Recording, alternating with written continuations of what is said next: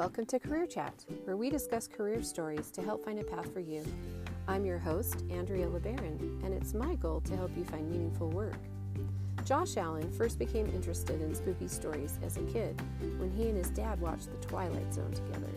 But it wasn't until much later, when he was camping with a group of boys and told them scary stories around the campfire, that Josh recognized his desire to write them too. Now a published author and English professor, Josh writes spooky stories for middle grade readers and shares why he's so passionate about combining this age group with the horror genre. We discuss the craft of writing, the value of getting an MFA, why fiction is good for us, and what we can learn about our own need to practice bravery during these uncertain times. Join me. Welcome to Career Chat, Josh. It's really great to have you. It's such a pleasure. Could you introduce yourself to everyone? Yeah, my name is Josh Allen, and I am an English professor at BYU, Idaho. I've been teaching creative writing and composition and literature classes here for almost 18 years. And I am also an author of 2 books. I write middle grade fiction. Middle grade is for readers aged around 8 to 13, about that age group. And I write middle grade horror. So I've published 2 collections of horror stories for kids. The first one is titled Out to Get You, 13 Tales of Weirdness and Woe, and it contains zany stories about things like the haunted paper towel dispenser in the boys' bathroom, or the haunted, creepy street sign that a child has to pass every day on his walk to school. It came out in 2019, and my second book is titled Only If You Dare, 13 Stories of Darkness and Doom. It came out in August and includes stories about horror at the middle school Valentine's dance, which seemed like the most natural place for horror that I could think of. Yes. There's a story that I get a lot of feedback on. I get a lot of comments on. There's a story about the world's grossest bowl of oatmeal that people talk to me a lot about. And so kind of zany, quirky stories. I'm working on a 3rd collection right now. I'm hoping to finish a draft of in the next couple months. No title for it yet, but today I'm working on a really creepy story about a Pop-Tart. I want to write a really creepy story about a Pop-Tart. So that's the kind of thing that I do, the kind of weird, zany thing that I do when it comes to my writing for kids. Oh, and then I should also point out, both of my books, Out to Get You and Only If You Dare, feature covers which glow in the dark. Yes, that is one of those really awesome things that middle graders totally go for. My publisher's idea. I can take no credit at all. Well, it's brilliant. I think that is great. And I just wanted to highlight, I really wasn't aware of these awesome books that you have until a few months ago. I was attending a conference at UELMA where you were a speaker, and UELMA's a conference for elementary school librarians. And I went to a session that you spoke at with another author, Christian Heidegger, about horror stories for kids. And when I was looking through the conference pamphlet to begin with, the materials, I starred that one because I was like, of all of the ones I need to go to, that's the one I have to go to, because I have had so many kids, I can't even tell you, so many kids in the last year who are constantly asking me, where are your scary stories? I mean, and I've been doing this job for about 5 years, but I've really noticed this uptick. And the thing I loved about your presentation was you kind of explained why you think that this is such a big deal now. And I just felt like my podcast listeners might also like to hear about that. So thank you for coming on. You say, spooky stories aren't for Halloween anymore. They are year round. And I hope so. Yeah, that'd be great for me. One of the things I wrote down that you said in your presentation was that spooky stories equal bravery practice. Right. And I thought that I circled that and thought it was so interesting. I was wondering if you could explain that. What do you mean by that? Sure. So when I say that spooky stories are bravery practice, and I share this, I visit lots of elementary schools and middle schools and talk to kids. And that's one of the themes that I share with kids, when I visit elementary schools is that reading spooky stories is a great way to practice being brave.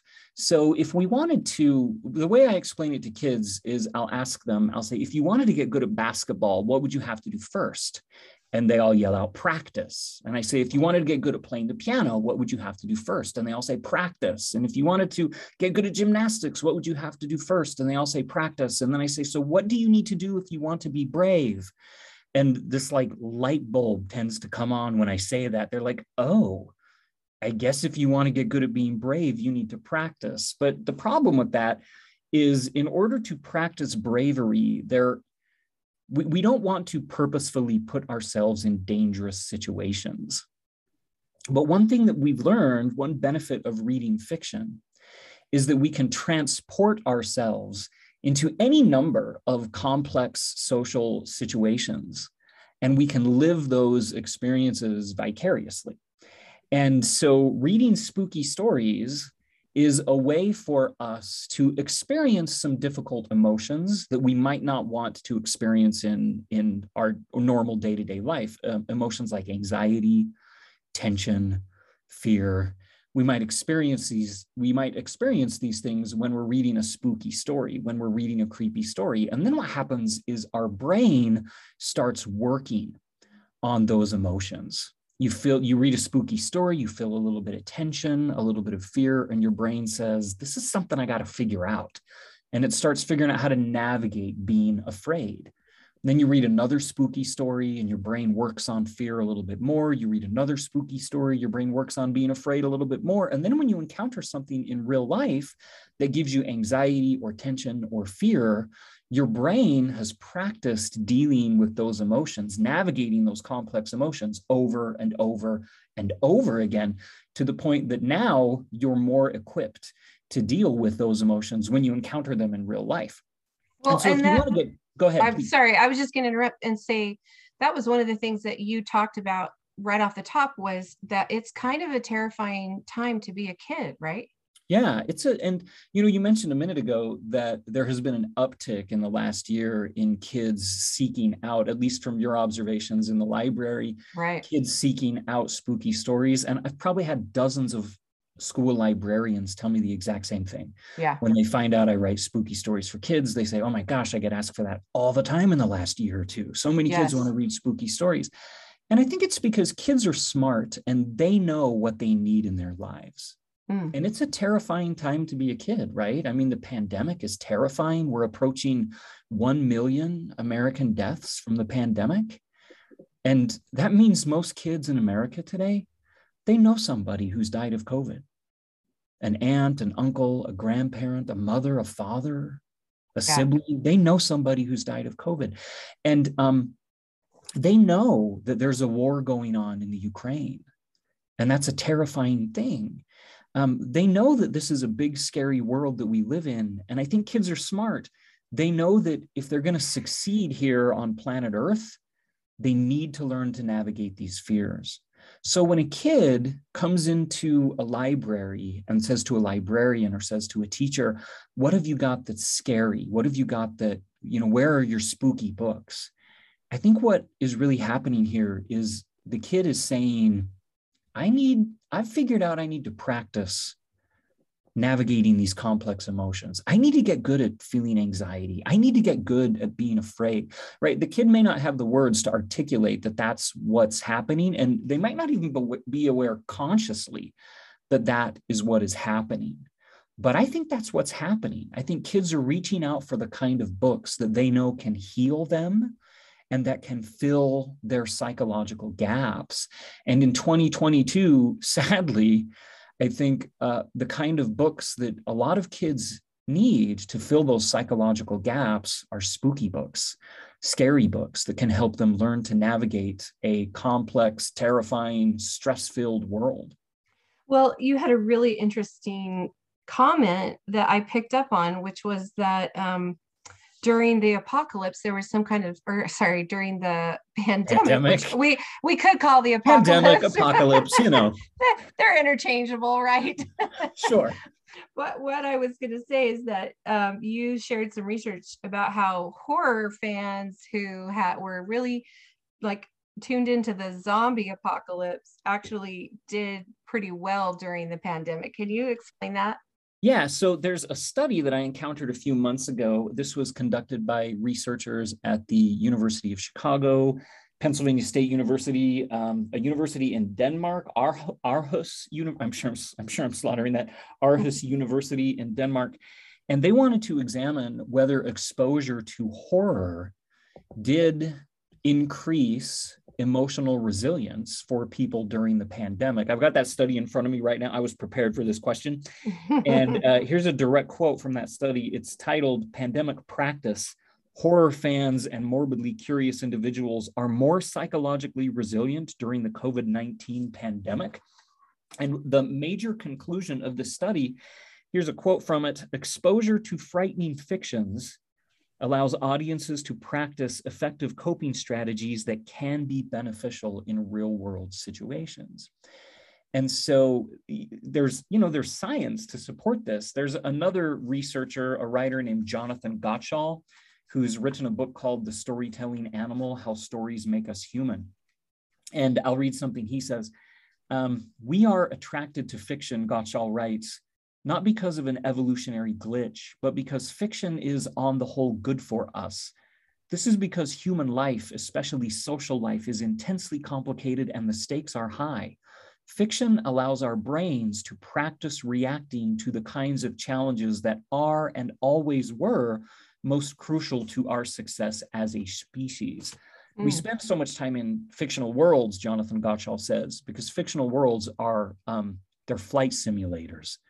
They're practice arenas for us to go and practice difficult, complex emotions like love and grief and loneliness and solitude and isolation and fear and anxiety and tension. Fiction gives us avenues to explore these emotions. And the study that I started talking about, the pandemic practice study, sort of furthers this idea by saying, yes, in exact situations, such as the pandemic, right, in exact social complexities and in current events, fiction can be a tool which helps us navigate these complex situations. And those same researchers discovered the people who ended up with the kind of biggest benefit from the biggest benefit in the pandemic, having the greatest emotional resilience from exposure to fiction, were people who'd had a lot of exposure to like zombie apocalypse literature and alien invasion literature, which in a way makes a perfect kind of sense, right? You've spent all this time reading zombie apocalypse literature, watching zombie apocalypse movies, and then when the pandemic hits, you're sort of like, yeah, I've been there, done that. Right? You've been there and done that in fiction over and over again. And it turns out those people were more emotionally resilient throughout the pandemic, through the difficulties in the early days of the pandemic. They handled it better than people who had not had that same exposure to those fictions because they practiced it over and over and over again. And I think the implications of this research to our children are just huge. Yeah. Well, I love that emphasis on the power of a story, because I fully believe that a story can have so much impact on a kid. And I can see some parents saying right now, well, wait a second, there's a fine line between letting my kid practice being scared and actually scaring my kids so much that they cannot fall asleep now and they're terrified. Right. So, and I have to say, having read most of your work, I feel like you strike such a great balance, because there's a lot of whimsy and there's a lot of familiarity in your stories that they're not crazy out there. They just kind of have a little bit of a horror twist to sort of the natural world, which I found great. And I read a few with my 6th grade daughter, and there was like one where she was like, wow, that was really creepy. And then there were others where we laughed. And, so I think what you have here is great, like you say, for that middle grade age. But like, how would a parent know, like, okay, this, like, if they look at something and go, that looks like it would scare me, I'm certainly not going to pass that along to my child. Like, where's that line between enough and too much? Yeah, well, A couple things I'll say in response to that. Well, first, thanks for noticing that I'm not interested in blood and gore. Yes. Because I'm not interested in blood and gore. And the kind of, sometimes, when people find out I'm a horror writer, right. A woman who lives in my neighborhood found out last week that I write horror for children. And before she even knew anything about my books, looked at me and said, why on earth would anybody want that kind of thing in their head? Kind of came after me a little bit. And I was kind of like, whoa, I write stories about spooky Pop-Tarts. Let's slow down here. Right. But a couple things I want to say about this question, how scary is too scary for kids? Mm-hmm. I think it's really important that we respect children and that we respect the power of their imaginations. Children are really great self-censorers. Mm. And kids know what's good for them and they know what's bad for them. And so I think a kid have the opportunity to stop reading anything at any time they want, right? They can, if a book is too scary for them, they'll put it down and say, that's not for me right now. And we don't need to worry that the kids are going to get so drawn into this book. I didn't read Stephen King when I was 7 years old because I wasn't interested in Stephen King when I was 7 years old. And if I had tried to read Stephen King when I was 7 years old, I probably wouldn't have gotten very far. Yeah. Because I wouldn't have been interested. I would have self-censored. Right. That I would have self-censored. And another thing I want to say is we can also trust kids because their imaginations are a protective force. Reading a book is not like going to the movies. When you go to the movies, you turn over your imaginative power completely to the movie's director. How much blood there is on the screen, how dark the setting is, how terrifying the screams of the captured people are. All of this is turned over to somebody else. And your imagination has no control. When you're reading a book, there's no way as an author that I can render every detail of a scene. I give you a couple of brush strokes, and then I allow your imagination to fill in the gaps. Children's imaginations will fill in the gaps in ways that they are prepared for, in ways that they can handle. And so there might be a scene. So the ickiest thing I think I've ever written, I have a story about a boy who wants to make a handprint in wet cement. You've read this one? I have. He presses his hand into wet cement. And then when he goes to lift his hand out, he gets stuck. And the cement refuses to let go of his hand, and the night gets colder and darker, and he realizes he's going to get frostbite and freeze to death if he doesn't do something. And it ends with him having to cut off his own hand, like a fox having to gnaw off its own foot in a trap kind of thing. Right. And I try to write it with as much humor as I possibly can. I try to make sure I sort of gloss over any painful or suffering kind of moments and allow the narrator to come to terms with this very, very quickly in order to make this not a horrible thing. But I also recognize that moment, different kids are going to render it differently in their heads. Right? Some kids are going to render that moment more graphically than others. I don't write it graphically. I give a brush stroke or two and then move on to kind of dark humor as quickly as I can. Mm-hmm. Different kids are going to render that scene differently in their heads. And they're going to render it in a way that they are prepared for. And so we can trust kids' imaginations to take care of them. The imagination is not a dangerous thing. It's a protective thing. Right? The imagination keeps us safe. And so maybe a third thing I'll say about kids is this.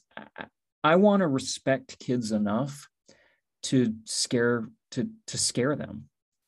I want to respect kids enough to trust that they are not delicate teacups who are going to shatter at the first sign of anything spooky or scary or unusual. Children are tough. Right? Look what our kids have endured over the last couple years. Our kids are incredibly tough. And I never want to be a writer who condescends to children. Right. right? I need, as a children's author, I need to embrace as much respect for my audience as I possibly can. And that includes respecting their toughness, their bravery, their resilience. And my stories can only work if I refuse to condescend to children. They're not delicate teacups. They're strong. They've endured a great deal. And I mean, look at what our kids have endured with the pandemic and with kind of the racial pain that has been in our country over the past few years and the brink of World War III. And sometimes then we look at kids and say, well, can you handle a story about a haunted paper towel dispenser? Of course they can. Look at what else they've endured, right? We don't need to condescend to them. They're tough. They can take it. Well, and you can't call it a scary story if it's not going to scare them, because I can guarantee if I give a kid a story and say, hey, this is scary, and they come back to me and say, that wasn't scary, they're going to be asking, well, what's really scary? What do you have next for me? So right. I totally agree with you. You have to respect your audience. I love how you're doing that.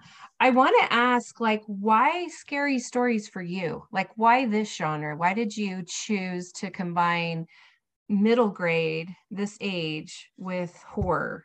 Was it something that, from your own life that attracted you to this genre?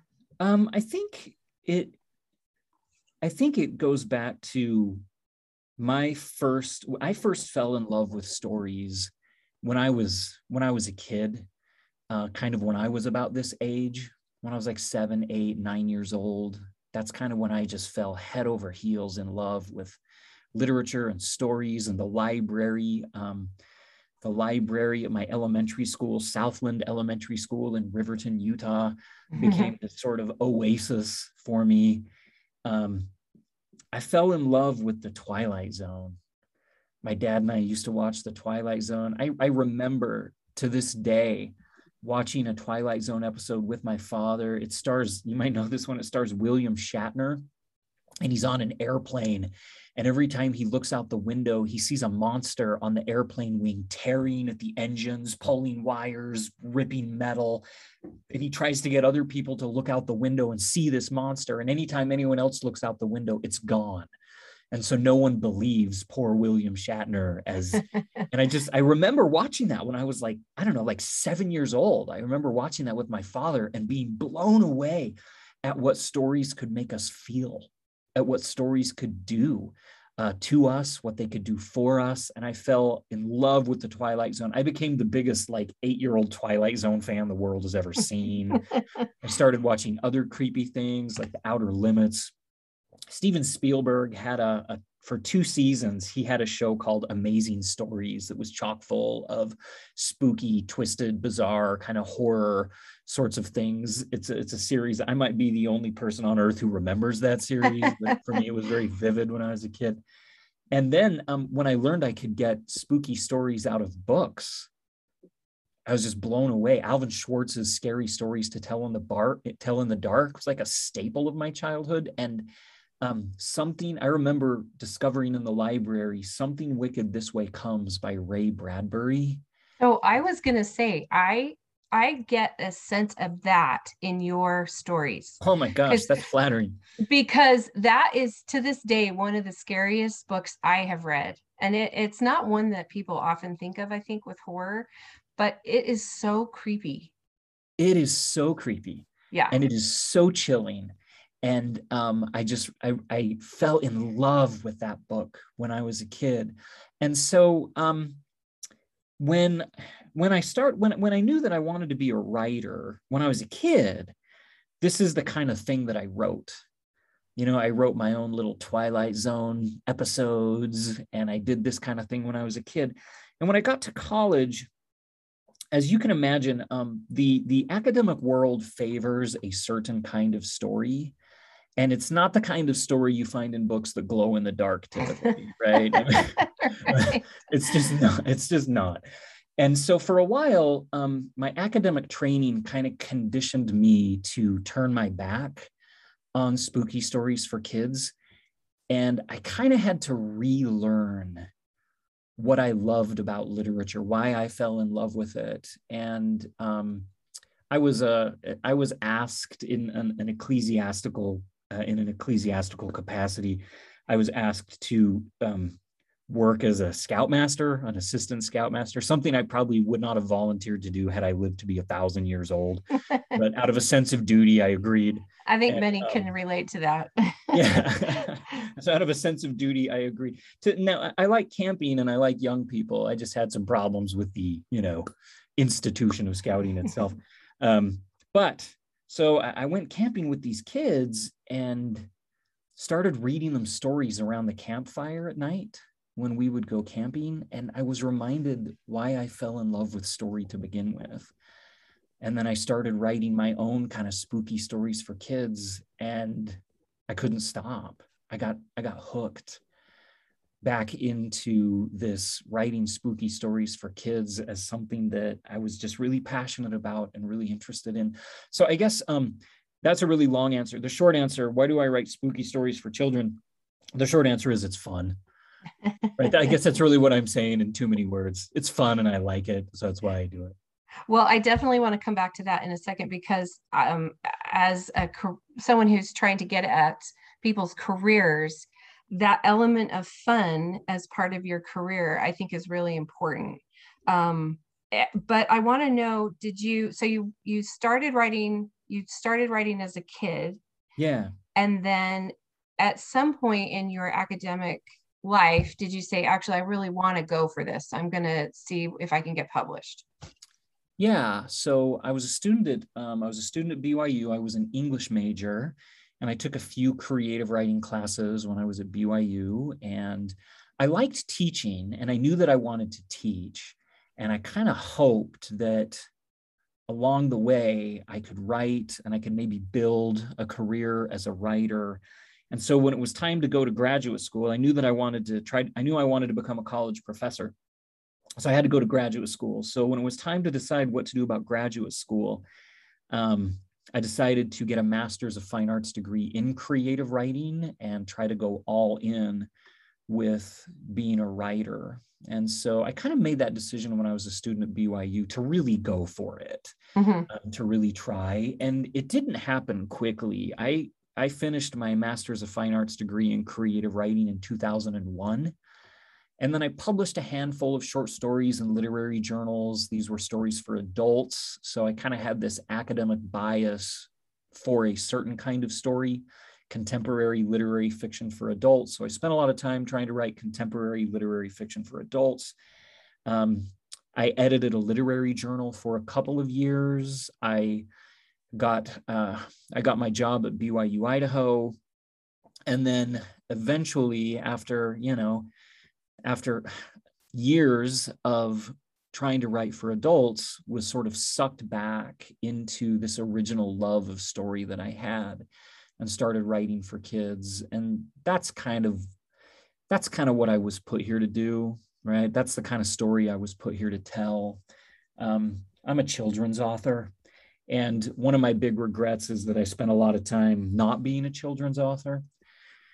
So I'm glad that I'm back where I'm supposed to be. Back where I'm most comfortable.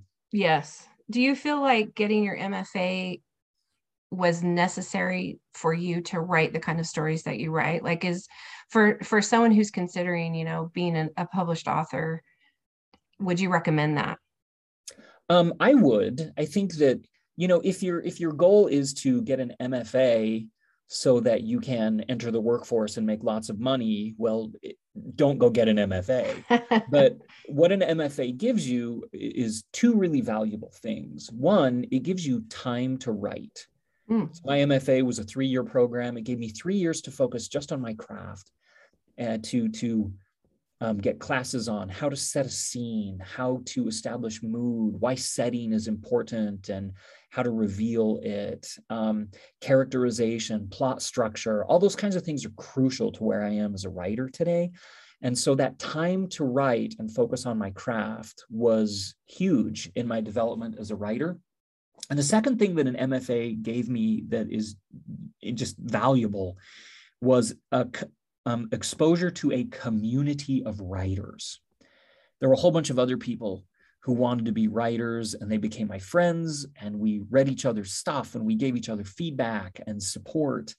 And so I'm very grateful for my years in my MFA program at Old Dominion University, and grateful to my teachers and what they taught me when I was there.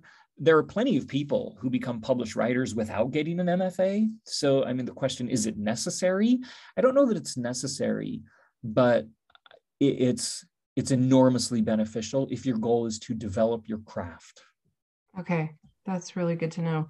So now that you teach at BYUI, are you teaching like in the MFA program, or are you teaching creative writing to undergrad students? And what do your classes focus on?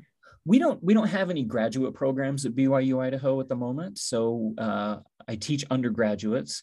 This semester, I'm teaching only creative writing. So I'm teaching beginning creative writing this semester. Sometimes I teach advanced creative writing. Sometimes I teach like freshman composition as well. Occasionally, I get a literature class, but kind of my focus is teaching creative writing. Okay, and do you ever focus on horror with them? Well, I try to focus my classes on general principles of creative writing that apply to whatever my students want to write. I'm not in the business of like cultivating horror writers and sending them into the world. If my students want to write horror, and some of them do, I think I have some particular lessons for them that I can help them with. But I don't want my class to be the kind of class that has a bias towards a certain kind of story, right? One of the things I lament about my time in higher education is that my time in higher education, there was a bias towards a certain kind of story, and then I had to kind of unlearn that bias to be the writer that I was meant to be. Good point. And so I try really hard in my classes not to have a bias towards a certain kind of story. I tell my students, if you're here to write romance, if you're here to write fantasy, if you're here to write science fiction, if you're here to write contemporary literary fiction, if you're here to write for adults, if you're here to write for kids, if you're here to write young adult literature, whatever it is you're here to write, I'm going to talk about sound principles of creative writing that apply to whatever genre you are interested in. I'm not in the business of creating a bunch of mini-me's. I want my students to become the kind of writer that they were meant to be, not the kind of writer I think they should be. Right. So are you living your professional dream? Is this kind of what you always wanted to do, the combination of teaching and writing, or are there some other, professional goals that you'd still love to hit? Both. Can I say I want to do both? So both of those things. I am incredibly lucky, and I know it. There are a lot of people who want to be English professors who don't get the opportunity. And there are a lot of people who want to be published authors who don't get the opportunity. And these people, I'm not smarter than them. I'm not better than them. I'm not harder working than them. I'm lucky. Right? So much of this is timing. So much of this is meeting the right people at the right time, getting your stuff seen by an editor who just so happens to believe in what you're doing. And so I feel incredibly lucky and incredibly grateful every day that I get to do what I do. And so am I living my professional dream? Yes, absolutely.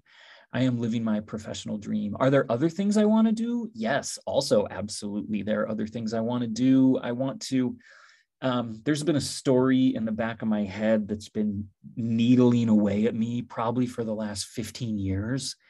There's this story that I want to write, historical fiction. I want to write it in verse. I want to write a novel in verse. And I've got to get on it. This thing won't leave me alone. And so I think that every writer I've ever met has things that they've done and they want to continue pushing themselves, right? Can I branch out into a different genre? Am I capable of that? We write because we have things that we want to say, and there's more that I want to say. Right. That makes a lot of sense. What advice do you have for people who also want to write? Biggest advice I would give to people who want to write, maybe 3 pieces of advice. These are things I tell my students at BYU Idaho regularly. My first piece of advice is this: if you want to be a writer, you have to be a reader, just an avid reader of not just the classics. Those are great. Read the classics for sure. But also you got to read contemporary literature. Sometimes in my students, sometimes in my classes up here, I'll have a student who 22 years old, like a 22-year-old young man in my class, turns in a story. I read it and it sounds like it was written by like an 85-year-old British man, because the only books the student has ever read are like Charles Dickens and Nathaniel Hawthorne and Herman Melville. And it's great that the student is reading those things, but we don't really expect 22-year-old young men to sound like Herman Melville right. in this day and age. And that's kind of a problem, because the literary conversation has evolved since 1880. And I tell my students, you've got to read contemporary literature. You need to have 10 favorite writers who are not dead. Right? I love that. 10 favorite writers who are not dead yet, that you read their stuff, you're looking forward to their next book coming out. You need to do that. That's my first piece of advice. Read contemporary literature, familiarize yourself with the literary conversation going on today. My second piece of advice is this: set a ridiculously achievable daily writing goal. So if you want to be a writer, I've seen so many students who burn out because they say, all right, here's what I'm going to do. I'm going to write 3,000 words a day. And I think, no, you're not. Right. You're not going to write 3,000 words a day. You're going to write 3,000 words a day for 4 days. and then you're going to write 1,500 words and feel bad about yourself because you didn't get to 3,000. And then after 2 weeks, you're going to give up, because that's not an achievable goal, right? Yeah. So I tell my students, look at your life, look at what you've got going on. Do you have a young family? Do you have a job? How many classes are you taking? What's a ridiculously achievable writing goal that you can do? Maybe it's, I'm going to write 50 words a day. Okay, great. Write 50 words a day. So set a goal that you can achieve, so that writing feels like an accomplishment to you, not abusive, not like self-abuse, right? That it needs to not feel like you failed like a chore time you sit down to write. Right. My third piece of advice is this: go ahead and give yourself permission to be a bad writer. That's okay. Another thing I talk about when I visit schools or with my own students, I'll say, if you want to be a good basketball player, what do you have to be first? A bad basketball player. And you have to be a bad basketball player for a really long time before you get to be a good one. You have to be a bad piano player for a really long time before you're going to get to be a good one. But for some reason, when we sit down to write, we think, okay, I need to be brilliant, and I need to be brilliant right now. You're not going to be brilliant right now. You're going to be bad, right? You're going to be bad, and you're probably going to be bad for a really long time. And if you can't allow yourself to just continue being bad and putting the next sentence on the page and putting the next sentence on the page and moving forward, you're never going to get good. The way you get good is by amassing 10,000 pages. You got to write 10,000 pages before you're going to start writing good pages. So you might as well start writing those pages now. Right. I think that's such great advice, not only for writing, but just life, right? I mean, if you want to try something, you're probably going to be bad at it at first, but that's okay. You have to just keep at it. And I do think I see that a lot with myself and my own kids and their friends and our contemporaries. Sometimes we just immediately expect to be good, and we're not. And then we get discouraged. Right. And so sometimes my students will come in to my creative writing class. I'll give them an assignment to write like a short story or something. And they'll come in and they'll say, oh, Professor Allen, I wrote the worst short story ever. And I'll say, awesome, great. Fantastic. You wrote a short story. You should be so proud of yourself. You it had a beginning and a middle and an end and characters and everything. And they'll be like, but it's terrible. And I'm like, but hooray for you. Because you did it, right? You move forward. And we need to embrace kind of a healthier creative mindset, a lot of us, rather than demanding perfection of ourselves. Julia Cameron says something to the effect that Progress, not perfection, is what we should demand of ourselves. Right. I don't demand perfection of yourself, demand progress. Right. I love that. Is there something that would surprise people about being an author that they wouldn't necessarily think of? How much revision we do. Mm. So the amount of revision that I do, when I explain it to people, it usually blows their mind. I have a picture I saved of my second book, every draft that I printed of my book.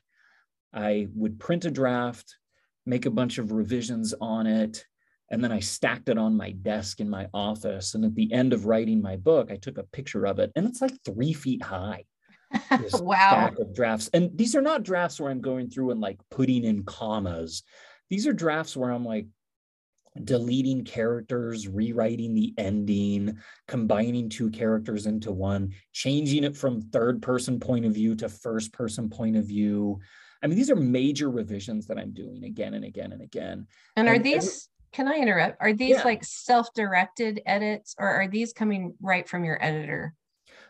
Most of them are self-directed edits. So I don't usually even show things to other people until I've been through lots of revisions. So what I'll do is I'll write a story and make it as good as I can. Maybe I'll take it through 10 drafts. Mm-hmm. And then there's a fourth grade teacher up here in Rexburg, Idaho, named Trisha Gaylor, who lets me come to her class and read drafts of my stories to her students. Oh, wow. So I'll go to her class and I'll read the kids a draft of my story, and I'll pay really close attention to, like, if they laugh at the joke, if they look bored, if they look scared, and I'll make notes as I'm reading to them kind of what their reaction is. Mm-hmm. And then I'll go back to my office and I'll try to fix the parts where they looked bored, and I'll try to rewrite the jokes that they didn't laugh at. And so that's kind of my first feedback loop right there.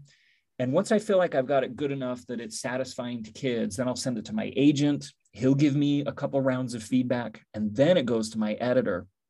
And my editor will give me multiple rounds of feedback. We'll do multiple drafts with my editor.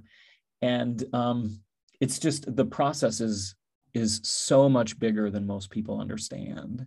Oh, wow. Yeah, that's more than I even realized. The short story format is really not a common one with kids. Was that hard for you to kind of sell that to, you've now got 2 books that are compilations of short stories? Yeah. Conventional wisdom in publishing is don't try to publish short stories, right? That's what everyone will tell you is publish a novel. Publishers want novels, not collections of short stories. And that's true. So this is another reason I feel sort of doubly lucky that I was able to publish a collection of short stories. But one of the reasons that I kind of went against that conventional wisdom, I'm really interested in helping kids who are on the fence about reading to be less on the fence about reading. Yeah.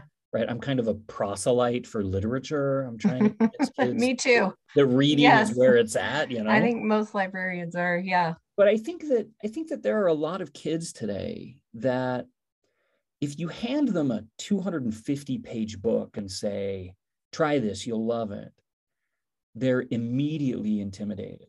Yeah. Right, that's intimidating. 250 pages, that's long. I don't know if I can do this. They may have had some bad experiences with books people have recommended to them in the past, and they might be skeptical. But I think that if you say to a kid, hey, here's a book that, why don't you try the first short story? It's 7 pages. And if you like it, read the second one. And if you like it, read the third one.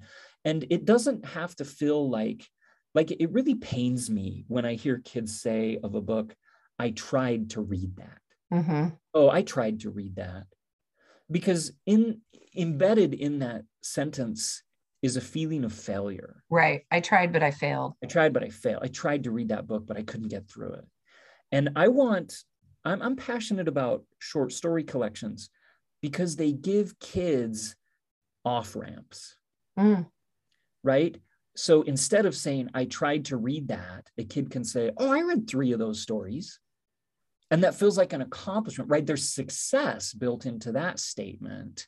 I read 3 of those stories. Or I think they also, short story collections give kids lots of opportunities to succeed. Yeah, I You love read that. one short story, you like it. Maybe you read the second one, you read the third one, and then you're looking at the book going, I'm like a third the way through this thing already. I could maybe actually do this. Yeah. And so I think that short story collections, I wish we had more of them out there, because I think they're really great for what we sometimes call reluctant readers. Mm-hmm. They give them opportunities to succeed. They're also really great for classroom read alouds. And I would say also for parent-child read alouds. Like that's what I did with my daughter with your book. I knew I was going to interview you, wanted to read some of those and wanted to try them out on her. And so I just pulled, a story up, every other night or something, and we read them together. And they're short. So, it's a 10 to 15 minute bedtime story. You're done. If you don't come back to it, that's okay, but you can go on to the next one if you want. Right.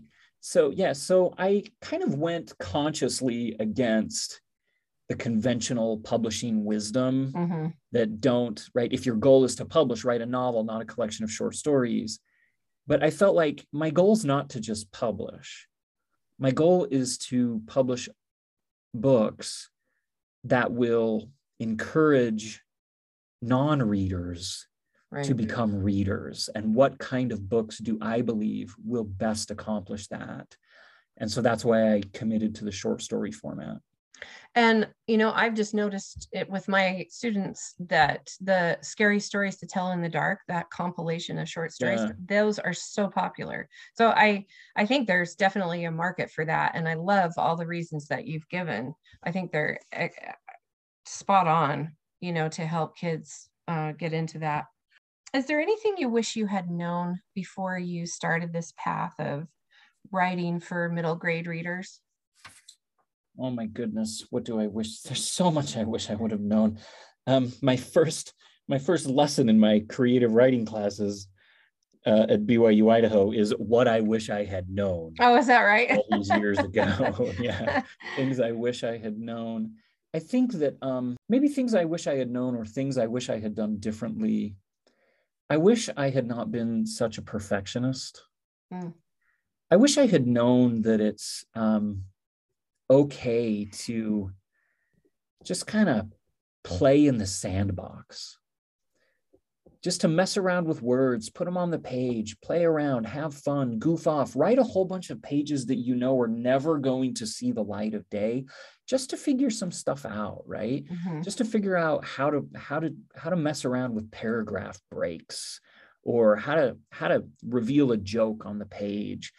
I wanted to be good so fast, right? I wanted to be good right now that sometimes my writing time didn't feel like play. And if it doesn't feel fun to me, it's certainly not going to feel fun to kids, right? If it feels like work to me, it's going to feel like, if it feels like work to the writer, I think it's going to feel like work to the reader. And that goes back to your idea that this should be fun. I mean, you said you started writing kid stories because it was fun. Yeah. And that's what propels you, right?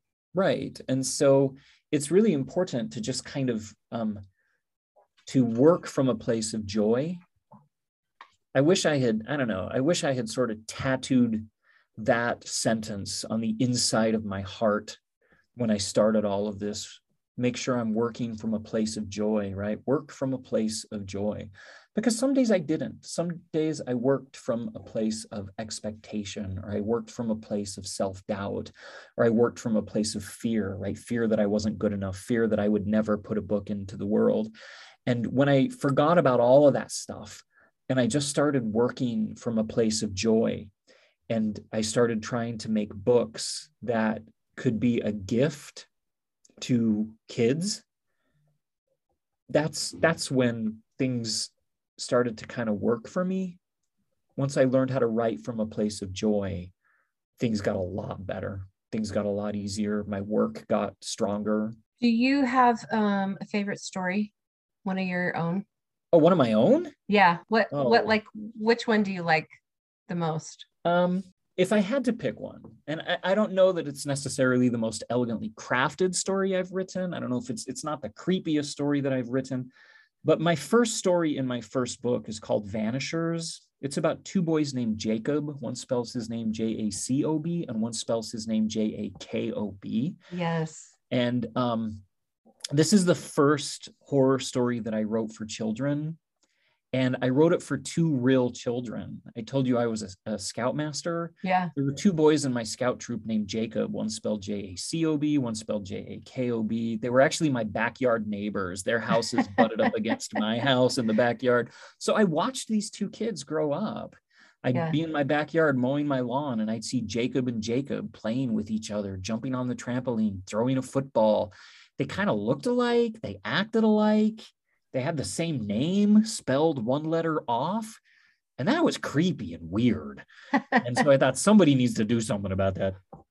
So the first story that I wrote that kind of got me back into writing creepy stories for kids was this story about these two boys named Jacob, Jacob and Jakob. And I wrote it as a gift for real children, like actual kids in my neighborhood. I remember the day I finished the first draft of it. I printed it off of my computer, drove home. I had two copies that I printed, and I drove to these boys' homes, knocked on their door, and I gave them this story that I wrote, which is a crazy thing to do now that I look back at it. One of the boys totally gets ravaged by a monster. I bet they loved it. They loved it. Their parents looked at me funny after that, but they loved it. I really liked it too. I liked that one a lot. Yeah. And I'd probably have to say that's the story that helped me figure out writing it didn't have to be about me and my dreams and my ambitions and my hopes for my career. It could be a gift that I gave to other people. I could turn my writing into a gift to children, and I could try to make it a good gift, right? I want my writing to be a gift, and I want it to be a good gift. And writing Vanishers taught me that. And so if I had to pick a favorite story, that's the one I would pick, and why. I love that. I personally loved The Substitute. I thought that was amazing because I didn't see at the end that coming. Oh, it's twisty. There's a twist. We won't spoil it for anybody, but it's twisty. And I also loved The Perfect Girl. I thought that was so clever. Oh, and yeah, and I love this quote from let's see, where is it? From the Wall Street Journal about your work. Short and sharp, the stories out to get you mingle the ordinary with the supernatural in a way that will spook and gratify readers. And that's exactly what I thought of, in that there's so much of the ordinary in these stories that the spooky kind of takes you off guard, which I love. I think kids love that as well. But yeah, that's sort of my thing. I sort of start with something that's recognizable in a child's life, like an ordinary kind of mundane thing that's very recognizable in a kid's life. Washing your hand in the boys' bathroom at the at the school, right? Or having to awkwardly prepare for the middle school Valentine's dance, right? Or the mundane, having to eat food that your mom says you have to eat even though you hate it. So I usually start by thinking back to my own childhood and like, what are the kind of mundane experiences I remember from my childhood? And then I just try to find a way to let it spin out of control. Yes. Introduce some sort of phantasmagoric element that just turns that ordinary, everyday childlike experience into something just creepy and bizarre. Well, and your illustrator is amazing. Sarah Coleman, yeah. Yes, she fit those illustrations, fit those stories so well, but they're not like they are a little bit whimsical still. So they fit that age, but they're also creepy. Sarah's amazing. Sarah has illustrated more than 400 book covers, I believe. She did the cover for the 50th anniversary edition of To Kill a Mockingbird. Oh my goodness. If you've wandered through a library, you have seen Sarah's work. She's just prolific and amazing. And she and I feel really lucky. She really loves spooky stuff. I really love spooky stuff. The fact that our publisher brought us together feels to us kind of like this really fortuitous pairing. We love working together. And her work is, I mean, I've got it hanging up all over my office right now. She's just fantastic. I'm really lucky that she has illustrated my work. Josh, this has been such a great interview. I really appreciate your time. And I wanted to ask a final question, more focused on your career, but what would your last piece of advice be for anybody about finding their life's work? So I've already quoted Julia Cameron once in this interview, but I really love her kind of creative philosophy. And maybe my final piece of advice, there's a quote hanging up on my office door from her that says this: in order to have self-expression, we must first have a self to express, right? In order to have self-expression, we must first have a self to express. And so I feel like my art is born out of self-expression. But in order to have self-expression, I first have to have a self. I have to have things that I'm committed to. I have to have a value system that I'm confident about. I have to have passions. I tell my students, be nerdy. And when I tell them to be nerdy, what I mean is be passionate about things, right? Be nerdy enough that you are super passionate about something. Sports fans, they're just nerds who really like a certain game. Right? There's not that big of a difference between somebody who plays like Dungeons and Dragons every weekend and somebody who watches football every weekend. You're both just really nerdy about a game, and they're just different games. Right. And so an athlete is just a sports nerd, right? That's all an athlete is. I tell this to sixth graders and they love it. The athletes, not so much, but everybody else loves it. And so I think that figure out what your passions are and just dive deep. Right? Dive deep into those passions. If you're going to have self-expression, you first have to have a self to express. And so you need to embrace that nerdiness, that passion for whatever it is that you're committed to. And for me, that just happens to be monsters for children. So, anything will work, I guess. Josh, thank you so much. I wish you the best, and I can't wait to read more of your work. Oh, thank you. Thank you very much. It's been a pleasure. Thanks for hosting me.